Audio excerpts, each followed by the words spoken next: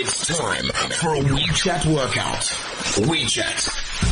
Go to the Cliff Central account, tap connect, then message to show. On radio. More of the good stuff. CliffCentral.com. Good afternoon. It's another Thursday afternoon here on Cliff Central, which means another edition of Between Two Femmes. I'm Mabale Molloy. And I'm Aspasia Karis.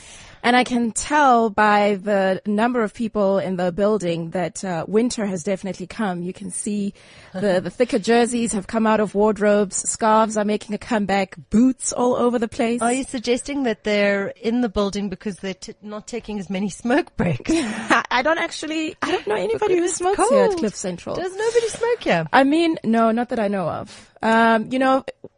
On Game of Thrones, for example, winter is always coming, but it hasn't never still arrived. Well, winter has arrived. It's here for us today. So let's all brace ourselves. Let's not waste any more time and head straight into the women's news.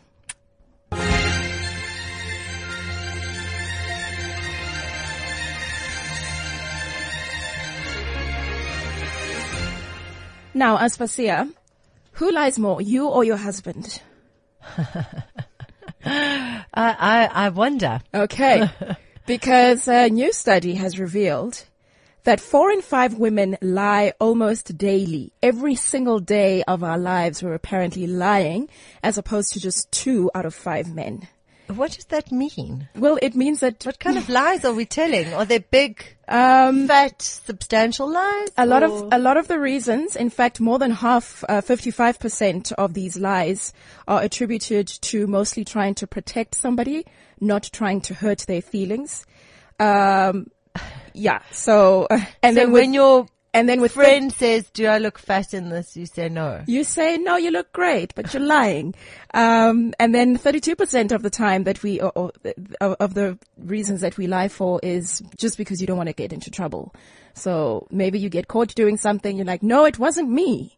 I did not cheat." This is like clearly reflecting on last week's conversation about the Ashley Madison perspective on life. This is true, that more and more women are signing up for that kind of thing, extramarital affairs. Perhaps that's why more women are fibbing. So women are bigger liars than men, according to this research. Could it be that society also kind of makes you...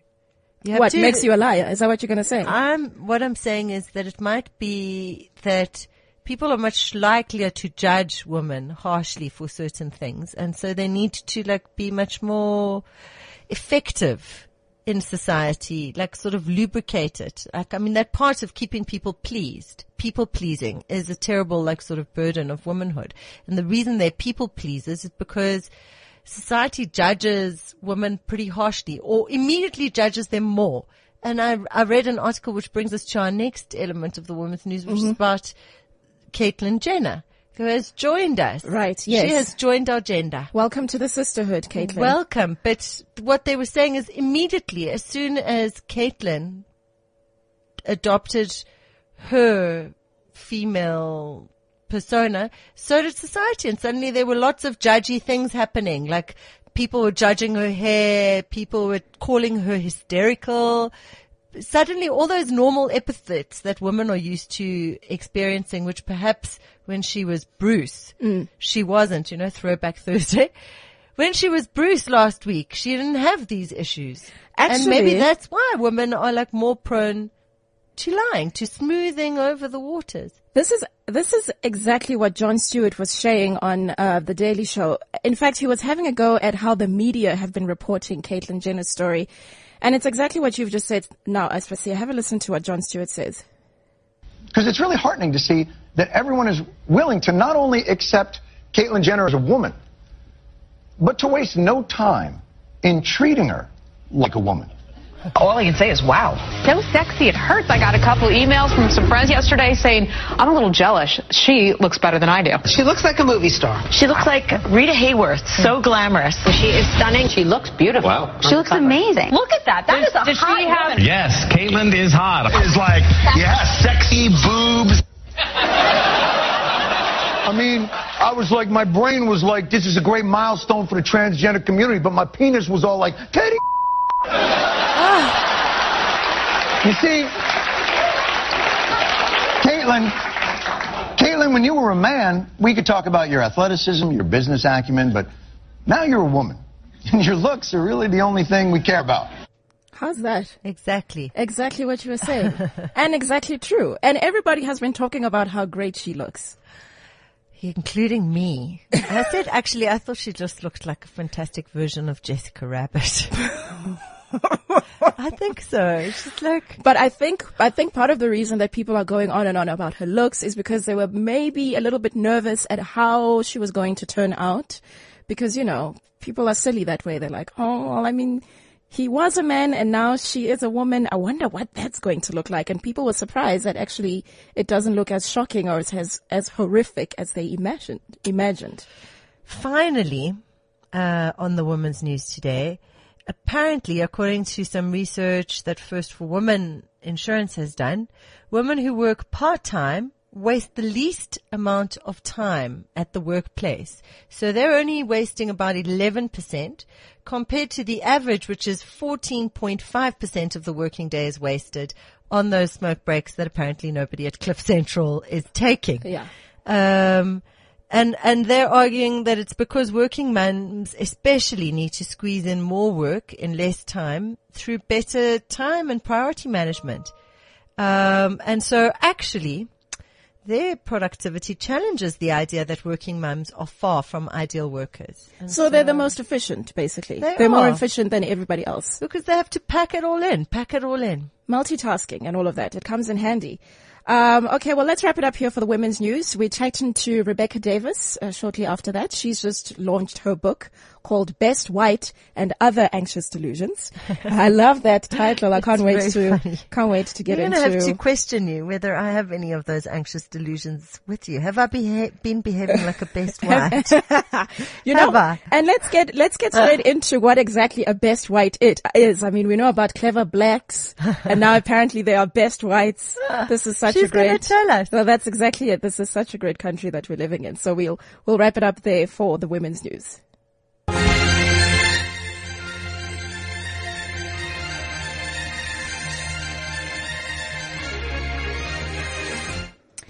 All right, Rebecca, I don't know if we've got you on the line already. Can you hear me? I can indeed. Hello. Oh, fantastic. And thank you for chatting to us this afternoon. Thank you for having me. So your book tour, madam, has been keeping you busy over the last several days. Firstly, congratulations on your book. The reviews that I've been reading online from other writers have been exceptional so far. Well, listen, she has the accolade of being one of South Africa's funniest women. Yes, this is true. Is that how you see yourself? I hate that one of South Africa's funniest women, because the obvious implication is that I'm only funny when compared to other women. But if you ever were to put me in a competition with funny men, obviously, I'd be bottom of the pile there. Okay. All right. So Rebecca, Best White and Other Anxious Delusions. What is a best white? What is a best white? Let's start because there. I'm worried that I'm a Bale's best white. At least I'm hoping I'm her best white. I'm hoping she doesn't have any other better white than me in her life. A best white, it's a satirical concept, which is one thing I'm very anxious to make clear, because otherwise I think you run the risk of having this taken as some like serious racial category or some statement of white supremacy or something, and it absolutely isn't. A best white is the type of person that I describe in the book, which I feel is quite a common South African type, and maybe you guys can tell me whether you felt like you recognize that type. But that is the white person who secretly thinks that they are less racist than all the other white people in South Africa. Right. That all the others are quite prejudiced and racist, but that they are actually the best whites. And the way they manifest this to the public is through a range of behaviors, such as, for instance, meeting black people and immediately starting conversations about white privilege and about how racist other white people are. They talk about how they went to schools which were always interracial, even though you just know that's absolutely impossible. Their parents always have magnificent histories in the struggle. They call black waiters brother the whole time. I mean, they're just like performing this elaborate non-racism all the time. And don't get me wrong, as I say in this book, this is terrible. Rebecca, let's be honest. What about the people who whose parents did actually do amazing things in the struggle. But that's why I make a distinction between actual best whites, which is lowercase, and best whites who are in this like pageant of performance. If you are an actual best white, you don't need to do any of that stuff. You don't run around telling everyone about your parents' struggle history or how non-racist you are, because you're just getting on with living your life. It's to do with this, this absolute chip on the shoulder about white guilt and so forth. And I mean, I think a lot of us feel it. And as I say in the book openly, like I definitely am a bit of a best white. And I do think it's better to be a best white probably than to be an aggressive racist. So how can we be better whites, I wonder? Good, better, best. I think also that it's quite an irritating performance as well, and I'm sure that many black people find it quite annoying at the same time. Just this morning on the Gareth Cliff show, we were talking about Tom Hanks' son. I don't know, Chet or someone. And I mean, this kid, he's a white kid. He's a rapper. Apparently he raps. When he speaks and you're not looking him in the face, you would swear that it's an African American man speaking to you. It's just so frustrating and annoying. It's like he looks at these African Americans and sees them as these characters that he can take on as a role and play, and he pretends to be black. But so here's an interesting thing that happened to me. I almost did it to myself, Mabsy and Rebecca. We were hosting a 70s disco party, and I went to the wig shop, as one does, because obviously I love a dress up. And I thought, what am I going to wear? And I put on all these like 70s wigs, and I immediately looked like a man in drag. I was not Caitlyn Jenner by any stretch of the imagination. And so the only wig that worked, that looked really fantastic, was my afro. The afro. And then I thought, am I going to be treading in all this terrible territory now if I take this afro and wear it to the party, which I then did. And I asked my black friend, not my buddy, but I sent her a picture and I said, is this okay? And she knew what I was saying. And she said, no, it's fine. But now here's the thing, is that I went off after the party we went, because we had to shut it down at a certain time. We didn't want to be a police sort of target. And so we went to Kitchener's, where a young man, I was worried about my virginity at Kitchener's. That's all I'm saying, because that afro, a young man tapped me on the shoulder, thinking I was a black girl. Yeah. And when I turned around, he was got like, the shock of his life. Yeah. And then he said, oh no, I can't cope with black girls in weaves, but this now is a whole different thing. And then he proceeded to follow me the whole night. And I was like, maybe I am being the best black. In the room. Rebecca, tell me more about this white guilt thing, because that is obviously something that I just don't understand. But, I mean, is this kind of spread around? Is it a general thing that white people, that they're dealing with this whole white guilt thing and they feel like they need to be apologetic all the time? I mean, sometimes we just get the sense that, you kind of just want us to get over it and just move on already. Like, just let it go and let's just move on. So talk to me about this white guilt. Look, it's not actually something I discuss a lot in the book. And I must actually clarify as well that this book is not about race. It's not this treatise on race relations or anything. The Best White is just the title. One of the essays. Yes. But, Molly, what I say in the book, and you're absolutely right, that, there's a significant portion of the white population in South Africa who I think are of that whole get over it, apartheid's over, that mentality. But I think there's also a lot of young white South Africans who are conscious of the fact that they weren't even alive for apartheid, are nonetheless conscious that they have benefited from it, but literally have no idea what to do with that notion. Just do not know particularly where to channel that, who do live with a lot of guilt. And as I was saying, I think that one of the ways that this gets sort of transmogrified is into this sort of best white persona where you walk around trying to exhibit your difference from other white South Africans so acutely. And, that isn't something that black South Africans have to take on. That's something for white South Africans to deal with. But, I think it's real. I think it affects a lot of white South Africans. Well, because I think it used to be easier. I've always regretted that, like, by the time I got to varsity, you couldn't really join the struggle. It was like kind of things had moved on. And so I was like, now what? Where am I going to put all that, like, sort of, and I wouldn't call it white guilt, but I had like sort of strong feelings about what needed to happen in this country, but I had no struggle to join. You know, people had moved on and they were now planning their like sort of political ascendancies and other things. Right. And so there was like a bit of it's almost like a sort of vacuum in social engagement that happened for a while, and it all went into maybe this weirdness that you're describing. But I want to ask you, because I've always wondered why you called Beck's Plan B on Twitter. What is this Plan B? Are you in the Plan B? I didn't even know it was the name of a book. What is it? It's the morning after pill, isn't it? Everyone goes on about Plan B. It's a quote it's part of a quote from an American comedian called Maria Bamford, who's absolutely wonderful, and you should really look her up. She does this very kind of neurotic stand-up. She's brilliant. In which she says that a friend of her mother's asked her, "So you're a comedian, what's Plan B?" And she replied, "This is Plan B after the whole supermodel astronaut thing didn't work." So it was just Maria Bamford. That's her name. Look her up. She's great. Rebecca, we've actually got Mandy Wiener joining us on the show as well today. We're going to be chatting to her after we chat to you, and she was just telling me that she's actually read your book. So I'm gonna bring Mandy into the conversation at this point in time, because she was also just raving about it, right, Mandy? It's proper like highfalutin literature. Hey, Rebecca. Charles Dickens of our time, Mandy. The most profound thing I think is about why you should high five people and not give them those awkward hugs.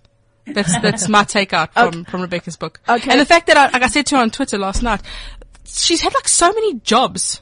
And every essay is about a different job that she's had. She's had the most bizarre career. A checkered career history. Yeah, like you picked strawberries off a line, and packaged them in cartons in the UK. I also left some of the jobs out, I should tell you, including my brief stint as a Christmas elf in a shopping centre, which is one of the most traumatic of them all. Was that because the Father Christmas was a real sort of dodgy character?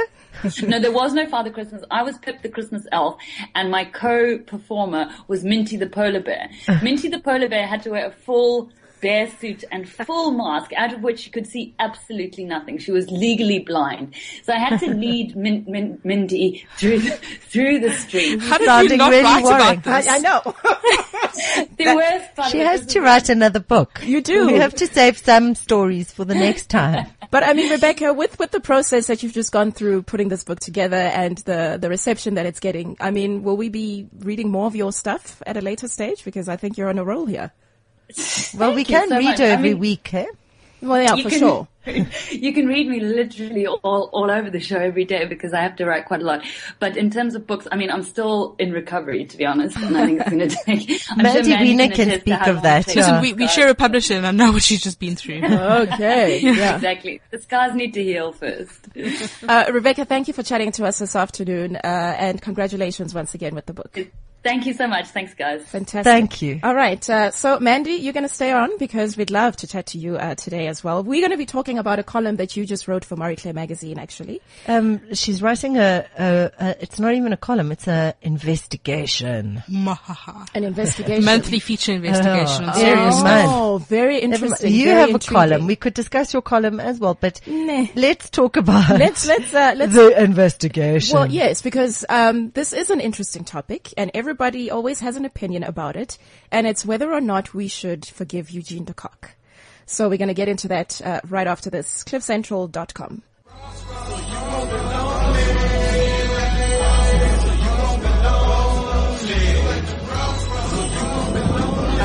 An oldie but a goodie. Bone Thugs and Harmony with Crossroads on CliffCentral.com. Between two femmes, Mandy Wiener joins us now. Hang on, do I have your microphone on? No, I don't. Do I? Hello? Yes, I do.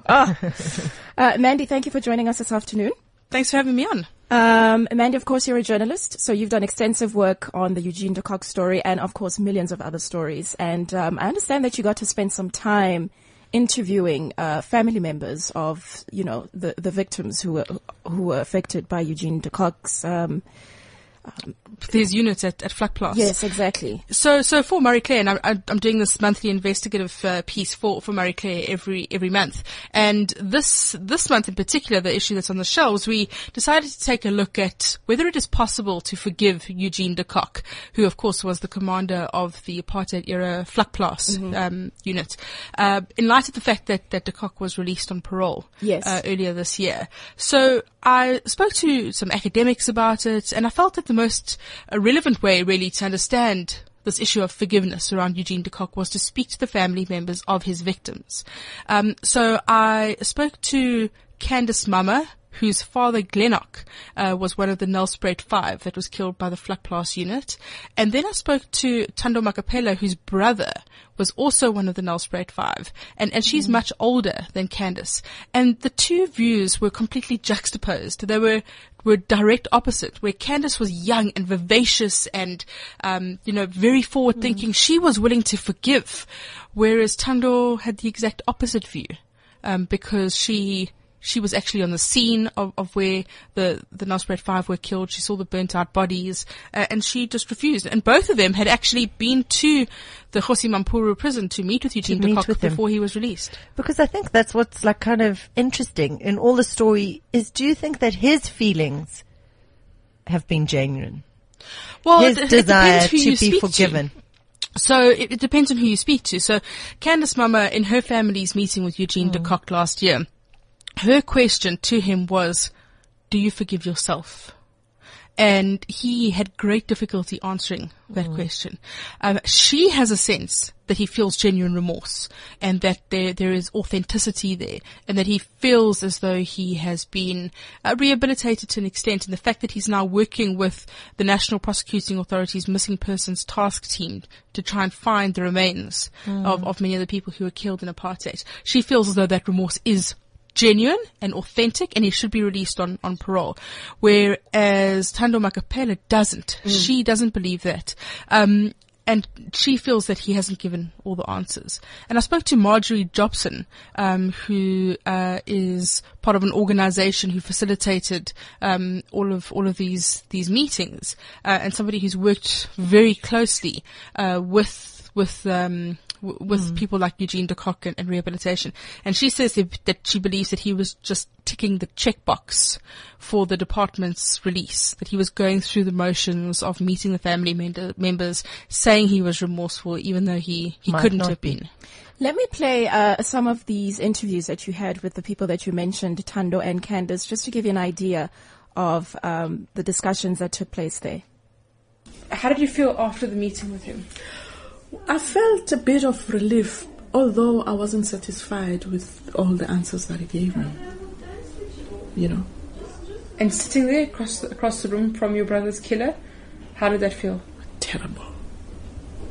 I felt real terrible. But I thought, I need to do this for me to at least 0.5% for me to heal. Although I did not get all the answers that I needed to hear, but at least I sat with him, and I spoke to him. Did you feel like you got closure? Well, a bit of closure. A bit of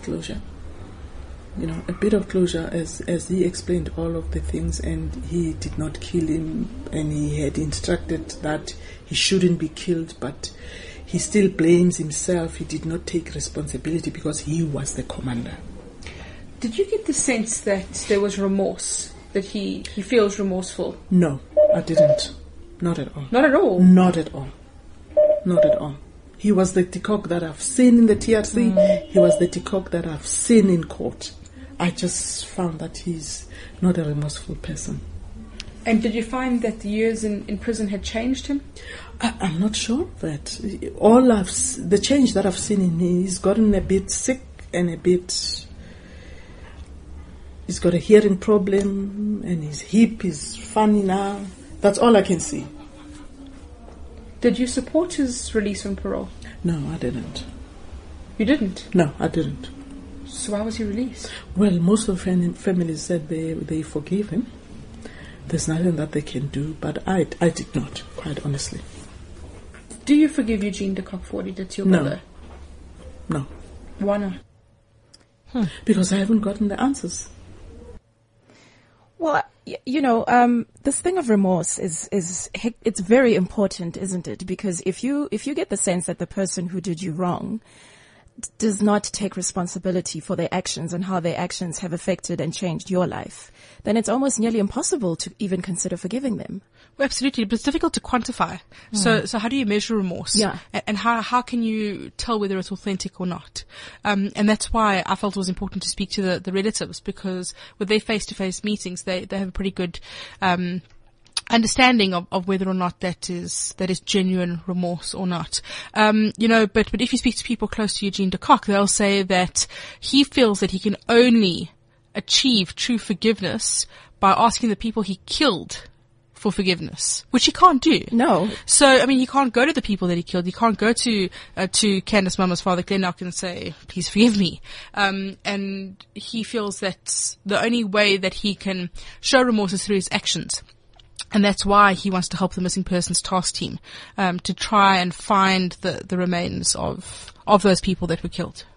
In a way, I think this story reflects back on the process that we, all embraced in this country, but the Truth and Reconciliation Commission definitely still left some opaque places and some places where people did not feel that there was resolution. And in fact, there's still all these sort of open wounds out there.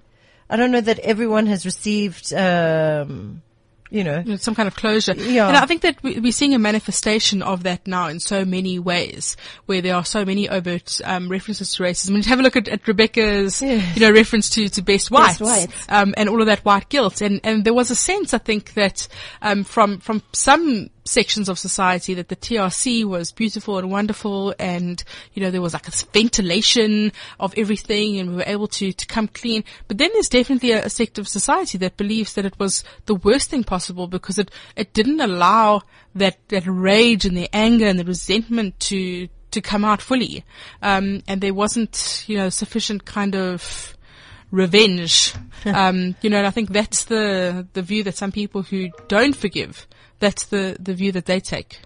Well, we know that race is something that South Africans in general are preoccupied with. So let's talk on a collective level as a country, and forgiveness, and then moving forward. There are times where you realize that it's clearly evident that we are far from getting over the impacts of our past. You can see it in, the conversations that we have, when black people are having conversations among themselves. It might not be the same conversation that they're having with white people, and vice versa. There's still a lot of anger and tension underneath all of it. The perfect example to look at is the Rhodes Memorial. That was just a kind of placebo for a much bigger issue. Is that it wasn't just about a statue. It was about latent issues and feelings of the, black community being ostracized at UCT. And that suddenly bubbled over. Exactly. In a way, this idea that we kind of plastered our wound. Yeah, we didn't treat the wound. We just kind of put a Band-Aid over it, and we hoped for the best. Exactly right. And a lot of people feel like that's what the TRC was, that it was just a Band-Aid, and now it's all kind of going a bit septic. There are places where terrible things happened. I'm thinking specifically of Argentina, where, people thrown out of airplanes, blah, blah, blah. There were still missing people. There's still those ladies hanging out in the square, the mothers of all the missing people. And yet they've never had even that opportunity to kind of almost look at the wound. Yeah, and if you look at Chile, for example, where they did have a similar kind of process to the TRC, and they also have the same experiences. So, I think it can be argued either way, about this thing is so complex that there's no correct answer, really. And there's always going to be some kind of latent issue. But I think that the takeout for me from speaking to people like Candace Mama and, speaking to Thando Makapela was that it's all about yourself. And each of them said that they'd dealt with it in their own specific ways to reach their own kind of closure. So Candace, said that for her, forgiveness is about how she forgives. And you can't let the oppressor or the person responsible dictate whether you forgive or not. It's about you letting go that emotion and you liberating yourself. Well, Desmond Tutu said forgiveness says you are given another chance to make a new beginning. In a way, if you can't move on, essentially, because that's what it is. You're still nursing that wound and it's open.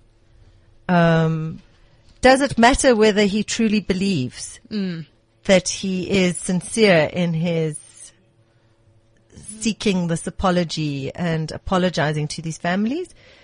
Or is it enough that he just does the act? Because what we're essentially saying, it's about people's needing for their own new beginnings. Well, what Marjorie Jobson from Kulumani says is that it's a process. You don't just go in there and have a cup of coffee with the killer of your family member and ask for forgiveness and say, sure.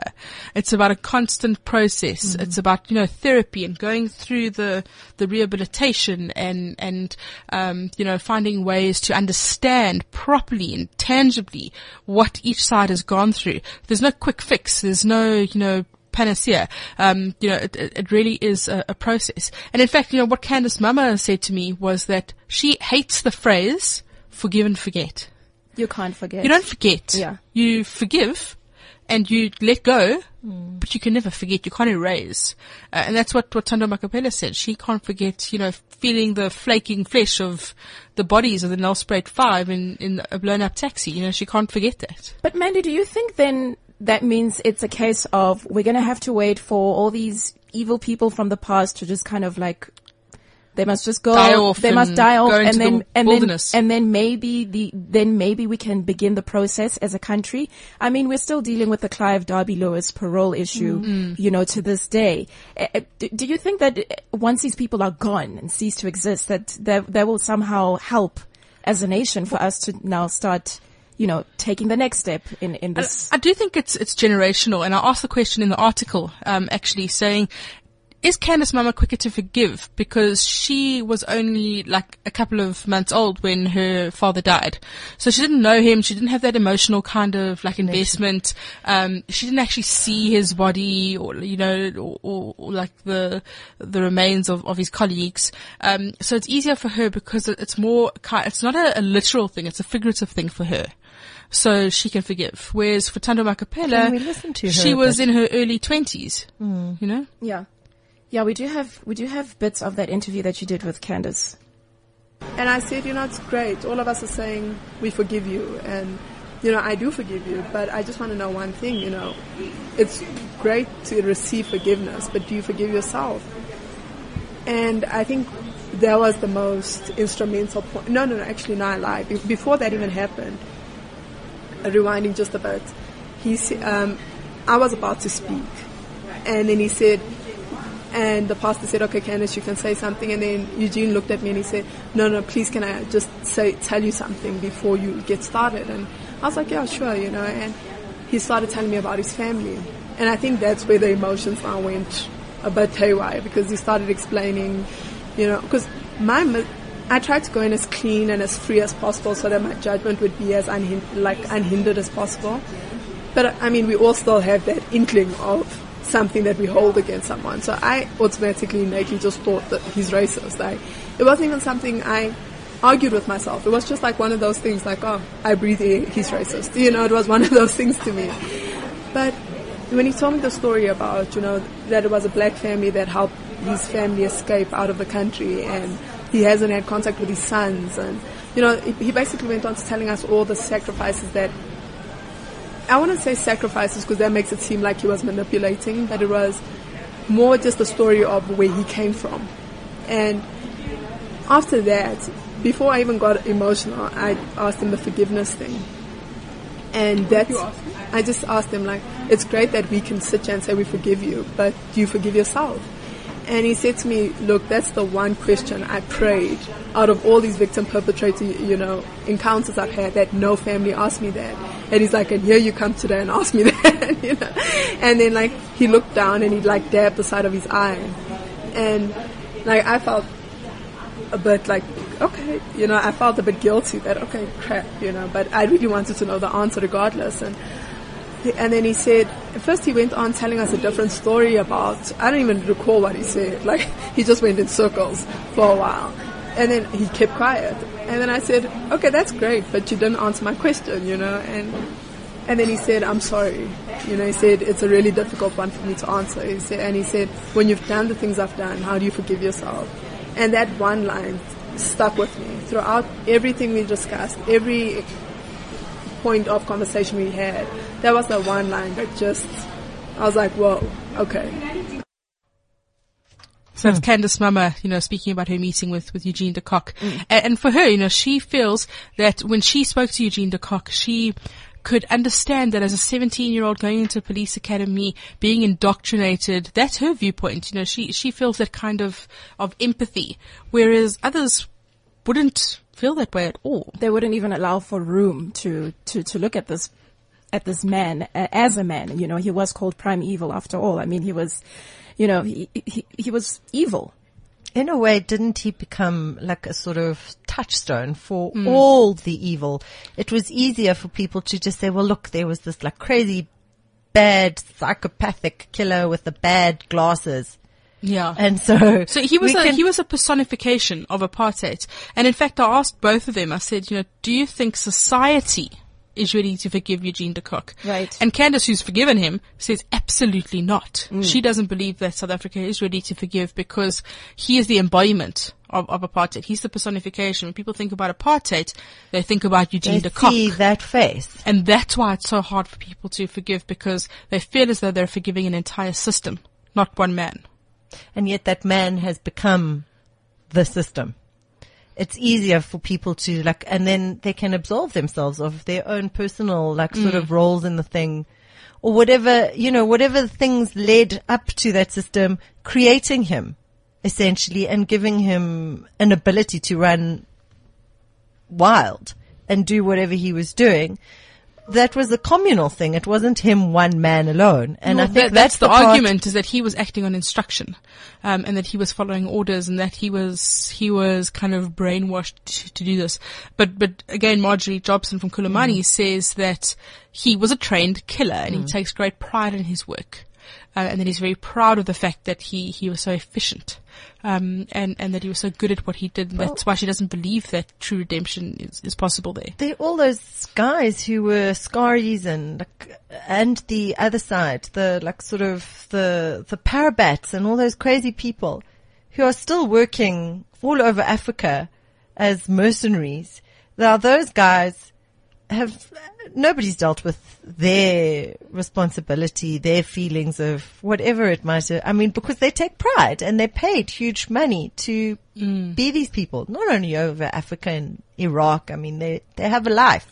But that's why I think it would be under, you know, a false kind of illusion to believe that the wounds of apartheid are healed and that, you know, 20 years into democracy, we are a wonderfully shiny, beautiful rainbow nation. Right.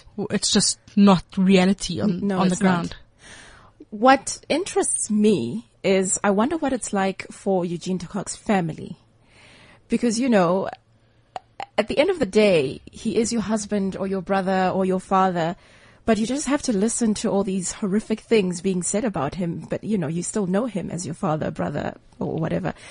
I imagine it must be quite difficult being Eugene de Kock's family. Yeah, and you know, there's also an issue around his, there's quite a rift between him and his sons as well, that Candace Mama referred to. And as far as I know, they haven't really spoken, about it. But you speak to any kind of young, what do you call them? Kids that were born after Mandela. Oh, the born frees. Yeah, born frees. Any kind of born free whose parent was, in the police or was, you know, some kind of nefarious character. And it's the best white scenario, you know, it doesn't really want to be an acknowledgement of the fact that your parents were on the wrong side of apartheid. And I think there's a level of shame and embarrassment, to a great degree. It reminds me of, the children of Nazis, who also in Germany, they changed their names. Overcompensated. I had a very interesting experience, though, thinking about this idea of forgiveness and if it is possible, because I went to Anne Frank's house in Amsterdam. And the thing that's like most disturbing about it as a memorial, which I think is what you need you kind of need things to establish things so that people can remember in order so that they can begin to forgive. And firstly, the crowds of people who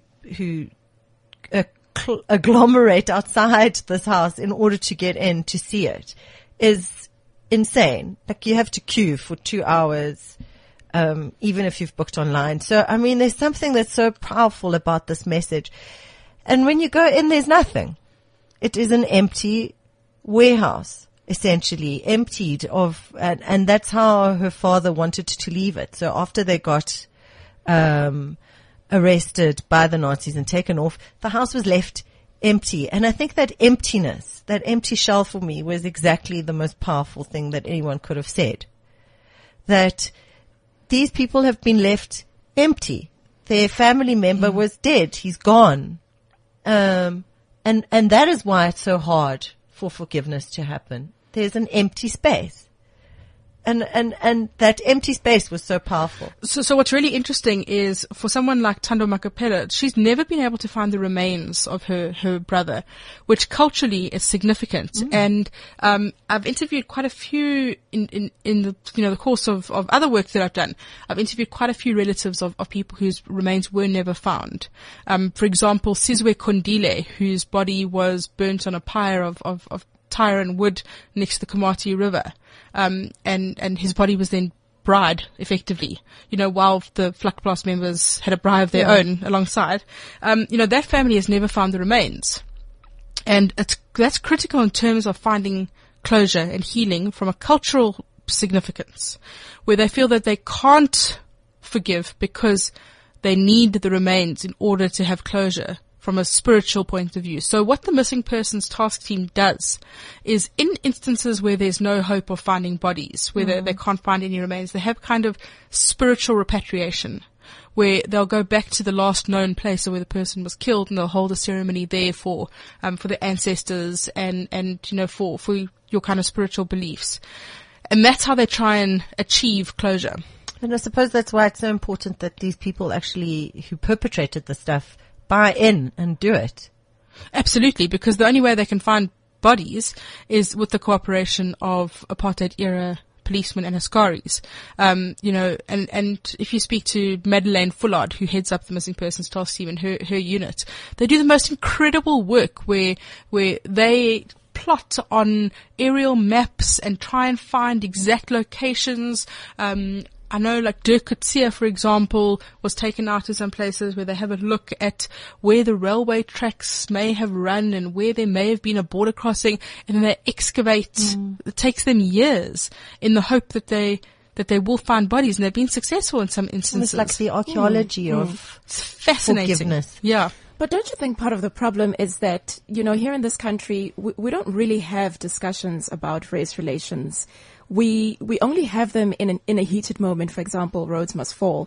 In that moment when it's heated and people are angry and emotional, and then we're not really having a conversation. We're just kind of shouting at each other from across the middle line, where, well, me and my people on this side, you and your people are on that side. That's part of the problem, is that we're not having sensible conversations about this thing, which is clearly still a big issue. It's like the ugly sibling that no one wants to talk about. Yeah. We only have to talk about it when we have to, when we're put in the corner, and then we all scream and shout and have a tantrum. Yeah. And that's the problem, is that we need to sit down like grown-ups and address the issues on a regular basis, and that needs to be facilitated, and it needs to be a constant process. And I think that sometimes people just get caught up in life. They kind of want to, they don't want to deal with the elephant in the room. They want to deal with what's going on in the room a lot of the time. Yeah. Only when they're forced to will they actually have their conversation. It's an uncomfortable conversation to have. No one wants to talk about it. It is. It certainly is. Listen, I saw the impact of my wig. That's all I'm saying. My afro. Maybe it was just a bad wig. No, it was a fantastic wig. You can see the pictures on Instagram. My point is, that wig, he literally, and then he followed me around the whole night going, you know what? I was like, oh my God, my virginity is at stake here. Listen. Because the wig was intense. But the reason the wig was so intense is because it was raising this interesting question. And again, in quite a light way, way. I mean, but it was interesting for me because I thought, here I am treading on some very sensitive territory. And I mean, and it's interesting because I mean, black girls wearing white hair causes huge problems. This hair thing is like a whole other thing. I have no idea how sensitive that issue is. Here I was, a white girl wearing black hair. I didn't know what people would say, but they seem to like it, those boys. You were bold, you were brave, but I do think that young man was just charmed by you and really just was kind of hoping for a chance. Mandy, so quickly, between the two of you, as you said, you are going to be writing for Marie Claire. I mean, just give us a brief snippet of the kind of stuff that we can look forward to coming from next you. month. A really, really interesting feature on the women who bring down serial rapists. So I've spent a lot of time with prosecutors and police officers, and sure, the work that they do to bring these guys down is just phenomenal. That's fantastic. Looking forward to that. We are having so much fun with this. And also you can listen to all the interviews if you want to. Yeah, the full podcast. If you go to the Marie Claire website, there's a link through to my podcast where you can listen to the full interviews with Candice Mama. I think that's very Thando. interesting. I mean, it's so moving. I'm sitting here weeping slightly. But I just want to finish with Oscar Wilde because, you know, I love that man. And he said, always forgive your enemies. Nothing annoys them so much. So true. Yeah, this is true. Kill them with kindness, kind of that kind of thing. Mandy Wiener, thank you for joining us this afternoon. Thank you. Thank you, Aspasia. Thank you, Mabali. Yes. Let's just thank ourselves one more time. Thank you. Okay. That normal. I just feel it's so lovely. We should thank each other. Thank you both. Thankful. Thank you both. You can thank me for being your best white. You are officially my best white. Oh God, that is like terrible. You know what? I'm your better white. Can't I just be your better white? In a role reversal, you're going to have black people walking around for a change saying, I have white friends. So we'll be back next week with another edition of Between Two Friends. Turned my microphone off before I was done talking. CliffCentral.com. CliffCentral.com. CliffCentral.com.